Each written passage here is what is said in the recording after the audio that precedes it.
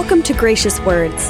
Gracious Words is taken from the weekly women's Bible study taught by Cheryl Broderson at Calvary Chapel, Costa Mesa, California. We behold your glory, God, in the face of Christ. It shows us who you are, revealing who you are. God promised Abraham that he would be a blessing to many nations. On today's program, we'll see how this blessing started with one man and one barren woman, and how they created a lineage that would save the world. We will come before you, Lord, in wonder. We will fall on our knees and surrender. We surrender to you.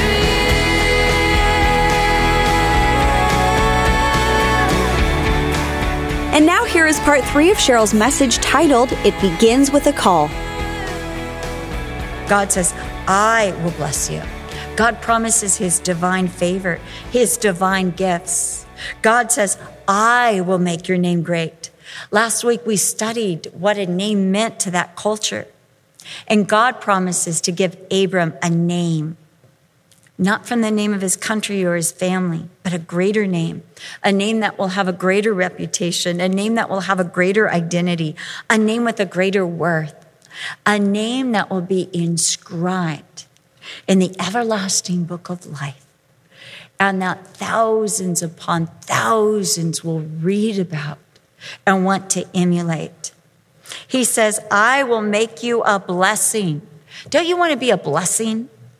Don't you want to be like, come sit at our table and bless us? Don't you want to be invited to people's houses? Because, here comes the blessing. I want to be a blessing. When I was in Sunday school, it's probably because we used to sing, Make Me a Blessing. But he says, Abram, I will make you a blessing. Wherever you go, you will bless others. They'll be glad you came. They'll be like, wasn't it so glad to have Abram here? I will make you a blessing. And then he says, I will bless those who bless you, and I will curse those who curse you. God promises to bless the friends of Abraham and to defend him against his enemies. I will do what is necessary. For me, this is such a word. I want to bless the saints of God. I want to be a blessing, because when you bless those that God is blessed, you'll be blessed by God.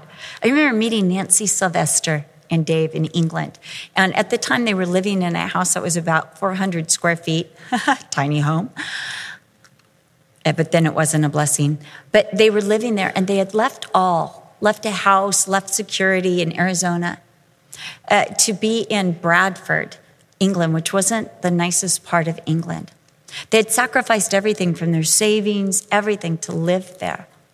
And I remember just hearing their story, and I thought, I want to bless these people. I know that God's hand is on them, and I want to bless them. Because maybe if I stand close enough, the shower of blessings will splash on me too. I want to bless Beth more, because she's been a blessing to so many, and she's blessed by God. I don't want to get a curse. I just don't think it's safe to curse anyone, is it? Because if you curse somebody that God has blessed, whoa. Wouldn't it be better to be a people that blesses everybody? Wouldn't it be better just to get in the practice of blessing others and bringing the blessing of Jesus to them? If cursing can become habitual, can it? It just can. Like, darn it, dang it. It can just become our reaction to everything. We open, the door slams. Rats. Or we can't see out our window because it's, the sun's shining and it rats. See, our whole life can become about rats, which aren't a blessing. Don't you want to be those who bless and not those who curse? Don't you want the blessings that are falling on others to be splashed on you? Jesus said, do unto others as you would have them do unto you. What would you like? To be blessed. Me too. I want to be blessed. And if I want to be blessed, then I need to get in the habit of blessing others. I want to encourage others so they'll say, oh, there's Cheryl. Let's encourage her. Yes. I will bless those that bless you. I will curse those who curse you. And then he says, in you, all the families of the earth will be blessed. God's going to start again with one man and one barren woman. And he's going to create a lineage that will save the world. Oh, God starts his greatest work with small things. An old man and an old woman following the call of God will result in the Savior of the world. Jesus, the Messiah, the blessing, the greatest blessing of the whole earth will come through the lineage of Abram. God protects Abram and Sarah even in Egypt. He preserves them through the famine. He enriches them through the Pharaoh of Egypt, and he plagues Pharaoh's house in order to set Sarah free and protect Abram. In chapter 13, back in Canaan, after Lot leaves, God speaks to Abram and says in Genesis 13:14 through 17, lift your eyes now. Lift your eyes now. Perhaps Abram was looking down. Perhaps he was so sad over the separation, but God says, lift your eyes now and look from the place where you are, northward, southward, northward, southward, eastward, westward. For all the land which you see, I give to you and your descendants forever. And I will make your descendants as the dust of the earth, so that if a man could count the dust of the earth, then your descendants also could be numbered. God's promises. But I also love the comfort and the renewal of the promises of God at emotionally wrenching times. Have you ever had that? You're just gutted. You're thinking, Lord, this is the one that's going to take me out. Ever feel like this is the one that's going to take me out? I used to surf, if you could call it that. And I remember those waves. Sometimes I'd be like, this is the one that's going to take me out. I love you, Lord. I'll see you soon. This is the one. This is the wall of water that's just going to kill me. This is the one. And then the promise of God. It comes and it reminds you, this is not the end. This is not the end. This is just the cross. This is just the valley. This is just the venue. There's more. I love how we read in these chapters that God calls, God appears, God speaks, and then God encounters. Don't you love that? It begins with God speaking, calling Abraham. Then we have him appearing to him. And in chapter 12, just a little bit later, in chapter 13, we have him speaking. But God also brings victory. How is it that Abram, with 318 servants, could defeat, pursue, and recover all the goods? I mean, think about it. It's one thing if he just defeated or drove them back, but he defeats, he pursues, and he recovers. You know, it's like David, who said he took that lion by the beard and he took the lamb right out of the lion's mouth. That's what we're talking about, recovery. He not only chased the enemy and and won the battle. But he recovered all that the enemy took and more. It can only be explained by the hand of the Lord on Abram. God did it as he promised Abram, I will bless those who bless you. I will curse those that curse you. He blessed Abram. The greatest reward, though, is the encounter with Melchizedek. Again, God calls, God appears, God speaks, but God encounters. God encounters. God meets us. Isn't that incredible that we have a God that meets us? And look how God meets him. He's called Melchizedek, and the name means king of righteousness. His kingdom is a kingdom of peace, and he is a priest. The only other person in Scripture where the office of king and priest and prophet meet is in Jesus Christ.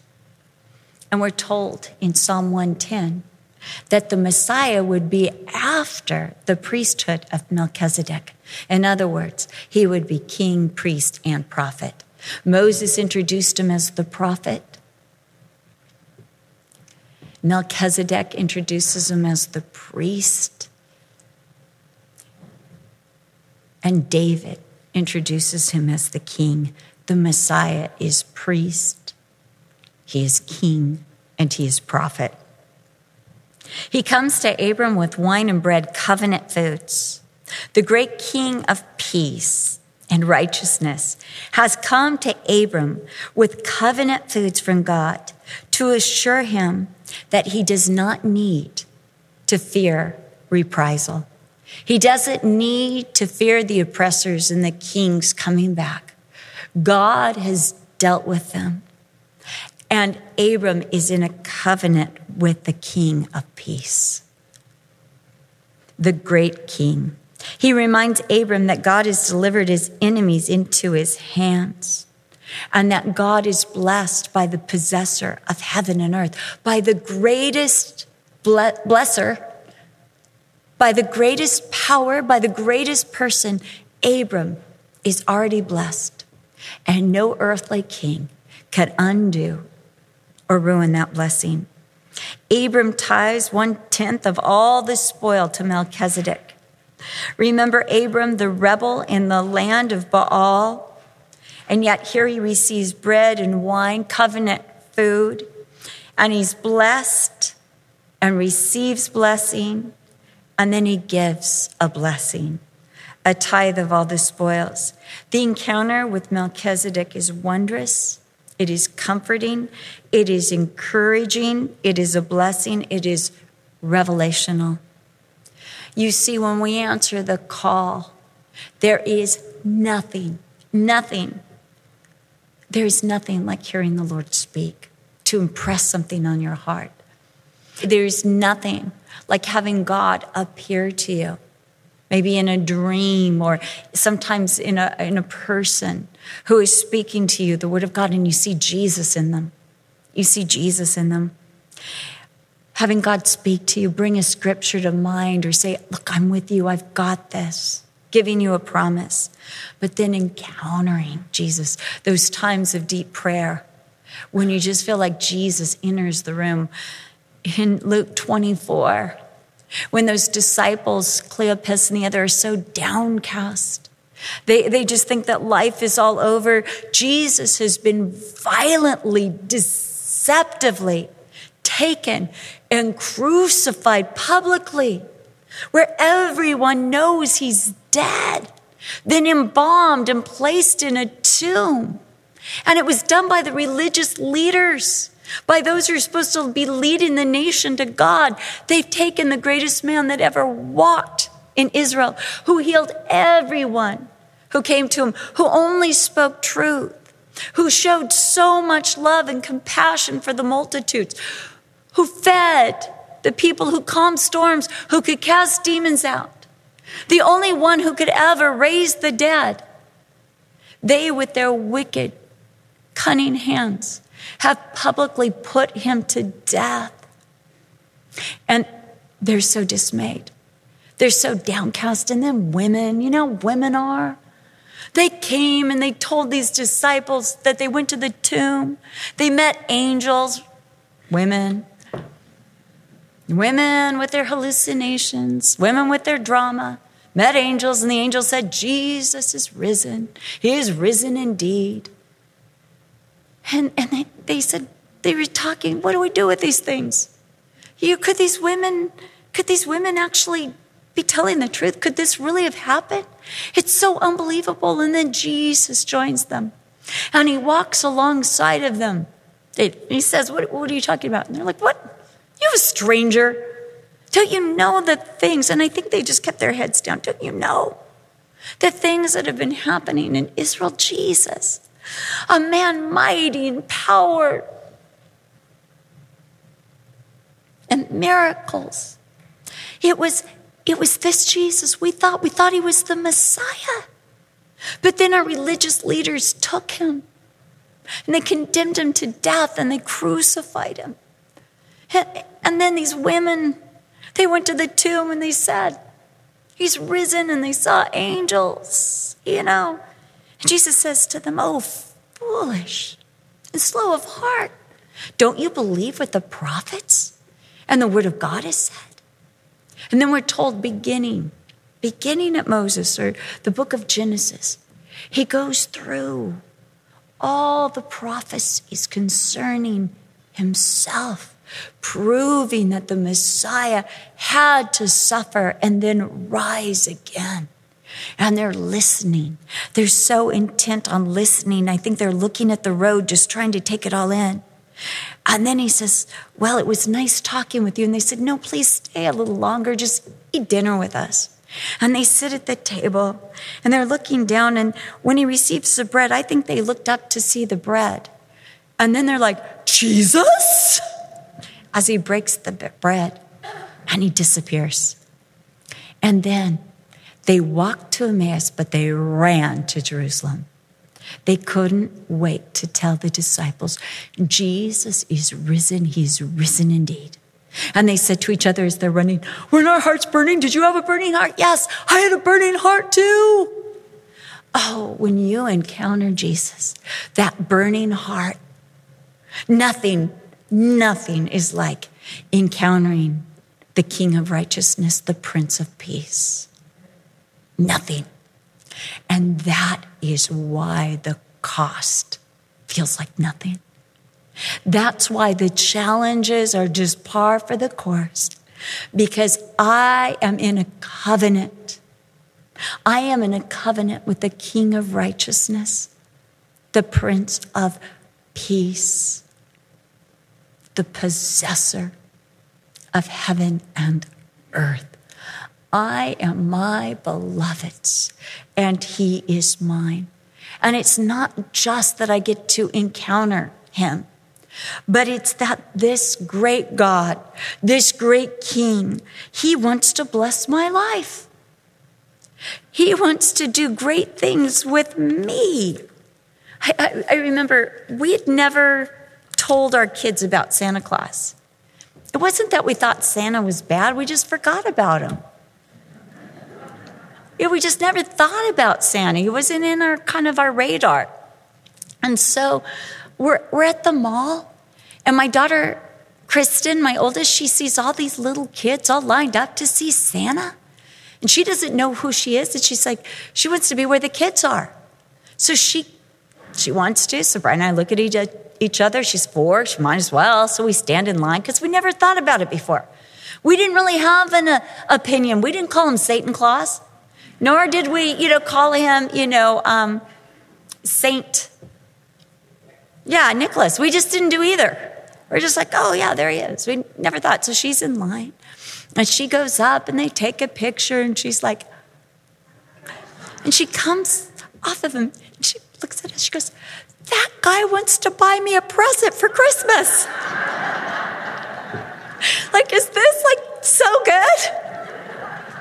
I've never met him before. He wears red and fur. He's got a beard, but he wants to buy me a present. I'm all in. But this God who is possessor of heaven and earth, This God who is the King of righteousness. He wants to give us a present. He wants to give us lots of presents. He saves us so he might bring us into the blessing. Give us a land. Give us a lineage. Give us a purpose. It doesn't just stop at the call. It doesn't stop at the cost. It doesn't stop at the challenges. They're just par for the course of getting into, of encountering and walking with the King of Kings and Lord of Lords. Faith is only activated when we step out in obedience to the call. And it will involve a cost, emotional, social, financial, all sorts. And it will be uncomfortable. There will be challenges to all the promises of God. It might be a move, it might be a famine, it might be a threat that is seen or a threat that is unseen but felt, a threat that is spoken or unspoken. It might mean separations or loss or deficiency. It will definitely mean battles and pursuits. But there will be the exhilaration of hearing God calling you, of having God meet with you, of having God speak to you, of having God appear to you, of having God encounter you, of having God give you promises that he will fulfill, of having God give you victories that he will bring. The life of faith begins with a call to action, and it involves challenges and cost, but it comes with the greatest of all rewards.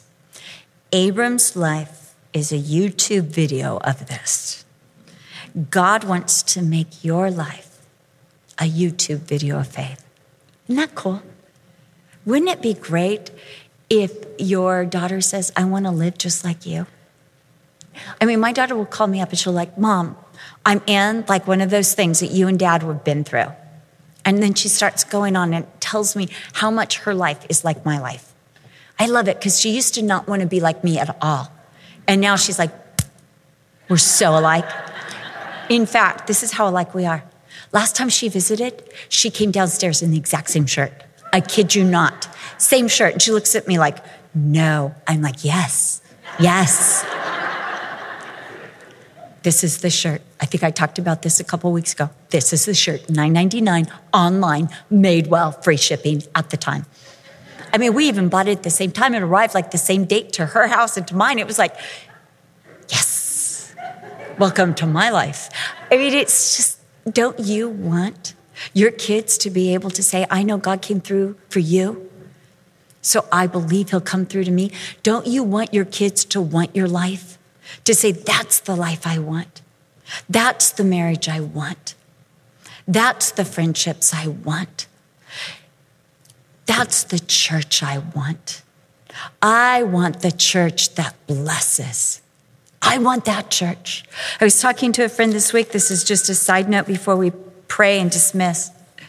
But I said to her, shouldn't the church be the place that blesses and doesn't curse? Shouldn't everyone on the out be wanting in?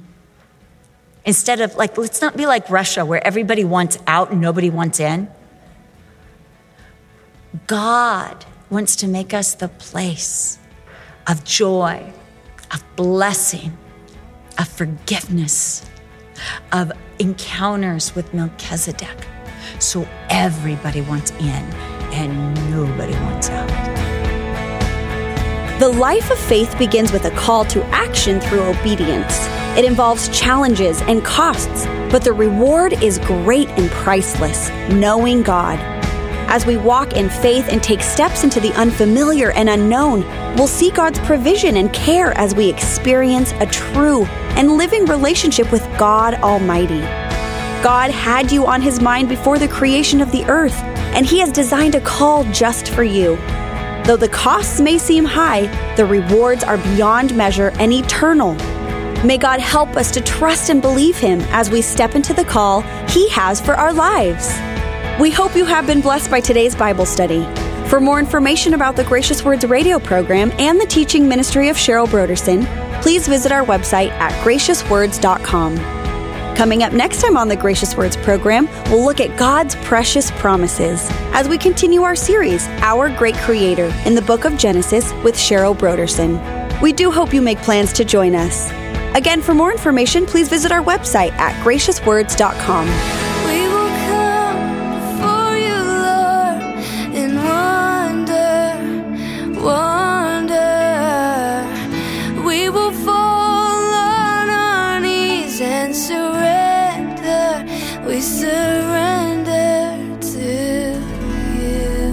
This program is sponsored by Calvary Chapel, Costa Mesa, California.